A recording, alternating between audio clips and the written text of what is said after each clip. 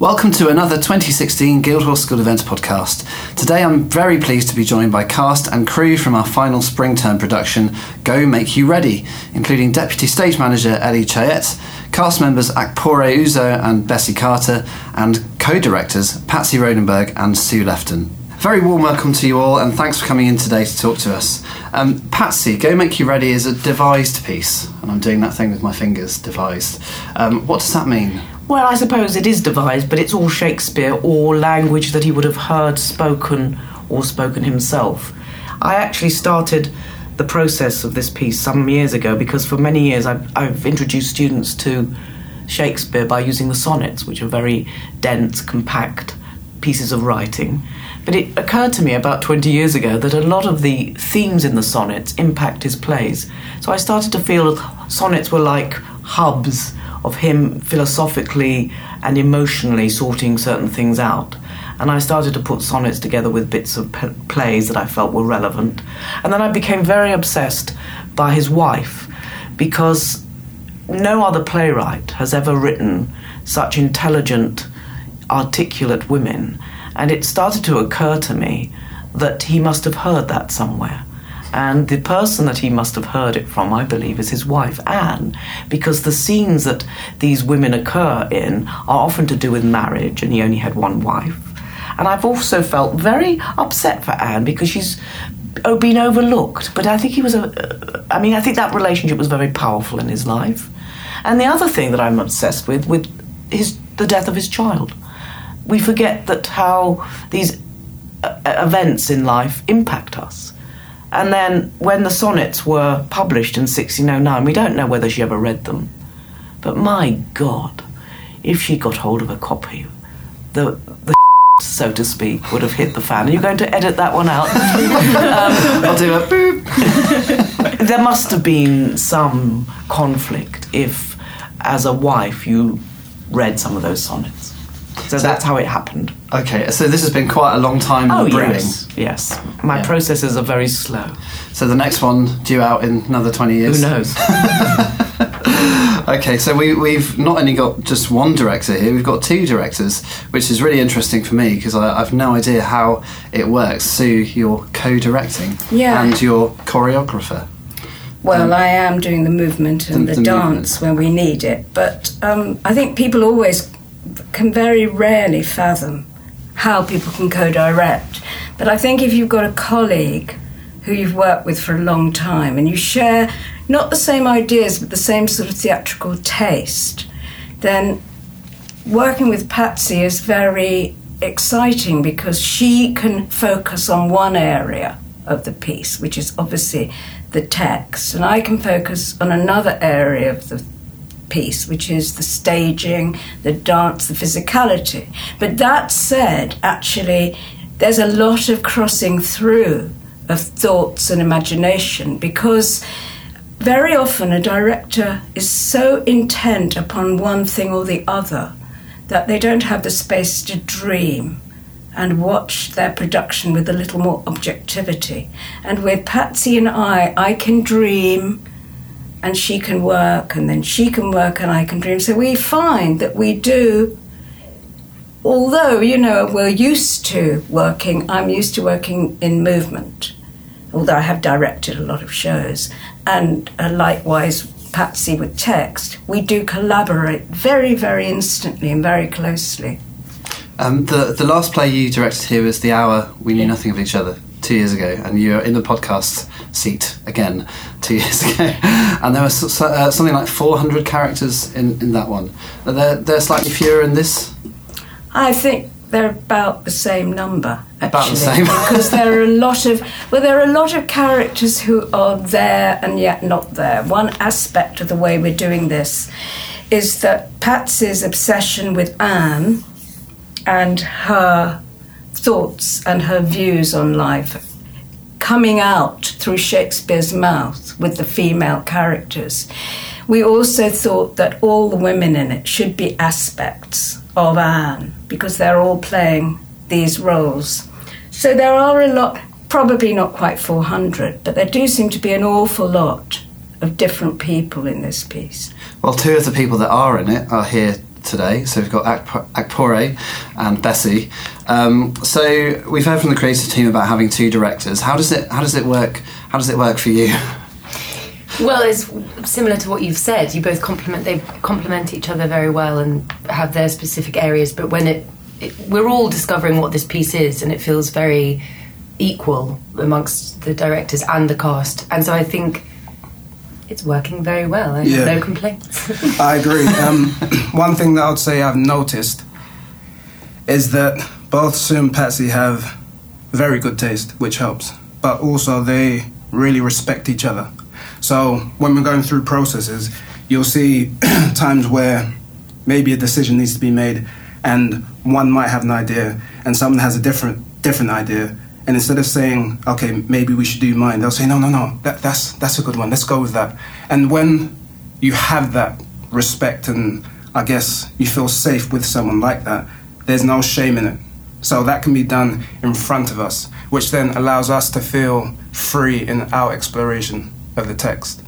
And in terms of production, is it going to be a series of short narratives, or is there a common storyline that goes through it? How's it done? What we're working very hard for is that it was Patsy's premise that this took place as Shakespeare was dying. So this piece, he is thinking and images are coming into his mind of his plays, of his wife, of his children, of his dead son, Hamlet, who died when he was 11. And lots of things come rushing back into his mind. So we're hoping it will be like, as Patsy called it, a lightning before death. He's completely filled with thoughts and can't die in a way before he has them. And of course, we reach King Lear and then Tempest at the end as Sir Shakespeare's last play, The Tempest, even though he did write a couple of other things, not importantly. He lays down his pen at the end of Tempest, and Patsy's placed this kind of beginning of the piece and end of the piece with The Tempest. So we see this circle of life. Okay, and Akpore and Bessie, are you? What characters do you play in the production? So I'm playing William Shakespeare, and as well as that, in some parts, King Lear. Who else? Playing King Lear. Well, you're contributing to lots of different scenes as a kind of director figure. Yeah. So as Shakespeare within the journey of the play, I'm playing him as if he was in the rehearsal room. And aside from that, I take on some roles, including Othello, Lear, and Hamlet. Probably the only time you're ever going to play those three roles in the same play. Yeah. And I'm playing the sort of the main Anne, but then when say Isabella comes forward, that's another aspect of Anne. So me amongst 6 or 7 other girls, we are then that aspect of Anne. But I guess I'm there at the deathbed at the beginning and at the end to kind of to show who she was, so it's clear for the audience. So it's not they have one Anne they can follow at certain points. Yeah. We mustn't forget our wonderful technical theatre department. We have Ellie here, who's a deputy stage manager. Is that right? Yeah, that's right. And you're going to be representing the whole of technical theatre today, so I might be asking you some more stuff about how, if you can tell us anything about how it's staged in terms of what it looks like and when it's set. Okay. Well, it's staged sort of in 2 parts. So you've got, one side of the stage is the rehearsal room, and then you've got sort of the Stratford area. And I think, at the beginning, I think it was very separate, and I think now, which I think I quite enjoy, is that we've done it so it's a mixture. So we're not just in Stratford, or we're not just in the rehearsal room. We've kind of brought the 2 aspects together to see how Shakespeare is at home with Anne and with his children, and then also how he brings that into the rehearsal room, I guess, if that makes sense. And so this is still set in the exact time that Shakespeare was alive. Well, it moves. I mean, I think the great thing about Shakespeare is that he is universal. Now, I've always found rigidly putting him in a period restricts him.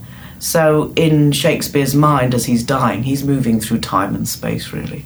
And actually, I think probably rehearsal rooms and actors have been pretty well similar for 400 years. You know, what goes on in a rehearsal room, the problems and the egos and the gossip are the same. So I think I want audiences to realise that it's all about us now.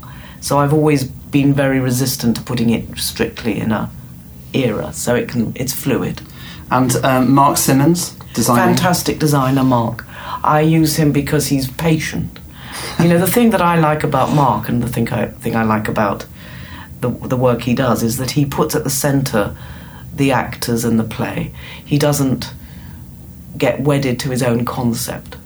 And in fact, I come from an old tradition, which was somebody called the Percy Harris's. What was the Motley. name? Motley. There were two sisters who designed for the Old Vic, and this wonderful concept that it was for the play and the actors rather than showing off my design. And Mark is of that school. And we should also mention Rory Beaton, who's a lighting designer, because he's also a technical theatre student. Yes, he's fantastic. And he's been around a lot, and he's got quite a job, actually, about how to focus the piece. Because we're swirling, as Patsy said, it's all so fluid. One moment we're in Stratford and on Shakespeare's deathbed, and we understand that. And then the next moment he's in a rehearsal room eyeing up the women who might have hung around those rehearsal rooms. And then maybe Anne herself, his wife, watching and yet not watching from afar. So Rory has got to put these lights on people to make the whole story tell and know where to look, really. And his lighting designs are great, because if anyone came to see the Pinter Triple Bill, he did that, didn't he? And he also did Mephisto, and the lighting for both those were absolutely brilliant, I thought. Anyway. I worked with him last year with The Dream. Yeah. And he's going to be very good, because again, he respects the actor. He respects the play. A lot of these designers now, they want their design to be the big centrepiece. And I can understand that in a way, but it's wonderful to have somebody who just says, actually, let's make the work rather than show off. And we should probably talk about China. Yes. Because not only is this part of Shakespeare 400, yes, it is. But you're taking it to China, which is pretty impressive. I wondered if you could talk a little bit more about that. It's not the first time we've been to China. It's the first time the drama department has taken. I think the opera department has taken. Yes. So we don't know what's going to happen. I think what is interesting to realise about China is that spoken theatre is only about 100 years old, so they're still finding their way. We don't know what they're going to make of it, but how can we? I mean, it's very exciting. I think it will be very difficult. The design I like, as you've heard, simple design, so the design should be able to go very easily there, so we can move in. But we don't know what's going to happen. And are you taking everybody? Or, yes. Yeah. And yes. I mean, if you've got scenic arts and props and stuff, are you going to have to put them in a couple of suitcases, or is this where you come in, Ali? Trying to get it all over? They're building. The Chinese are going to build some of it for us. That would make sense, wouldn't it? Yes, but it's not complex. No, it can't be complex. And we're sort of taking the smaller props the handheld props. We're taking them with us as well, but it's not a massive set that we're just. And the costume as well. Yeah, we're taking costume as well. So. Yeah, great. Yeah. And you're going to Beijing, Shanghai, and I can't actually say Chongqing. Chongqing. Yeah. Chongqing. But that's it. That's the start of April. So, Akpore and Bessie, that must be quite exciting to be able to go on tour. Well, the other side of the world. I just feel honoured to be part of the Shakespeare 400. I think to be part of the celebration of one of the greatest playwrights, and to be doing it with Patsy, and in our final year of Guildhall, it feels like this huge sense of pride and holding this piece that has been created for this, for other reasons, but also for this anniversary. I think is a huge honour. So I'm excited. I'm excited for that. Yeah, I agree. It's an amazing privilege to be part of a process that has huge potential to be great. And when you can see that at a point like this, at the stage that we're at, it's almost like going to China is an unnecessary icing on the cake. So it's like ice cream on top of the icing, which is already on the cake. So it should be very, very good. I'm excited. I would say eat as much of it as you can. On that note, I think it's time to wrap it up. So thank you everybody for coming in, and I really look forward to seeing you in the production. Thank you. Thank you. You can catch Go Make You Ready from the 18th to the 23rd of March at the Silk Street Theatre, and tickets are available from the Barbican box office in person, over the phone or online at gsmd.ac.uk.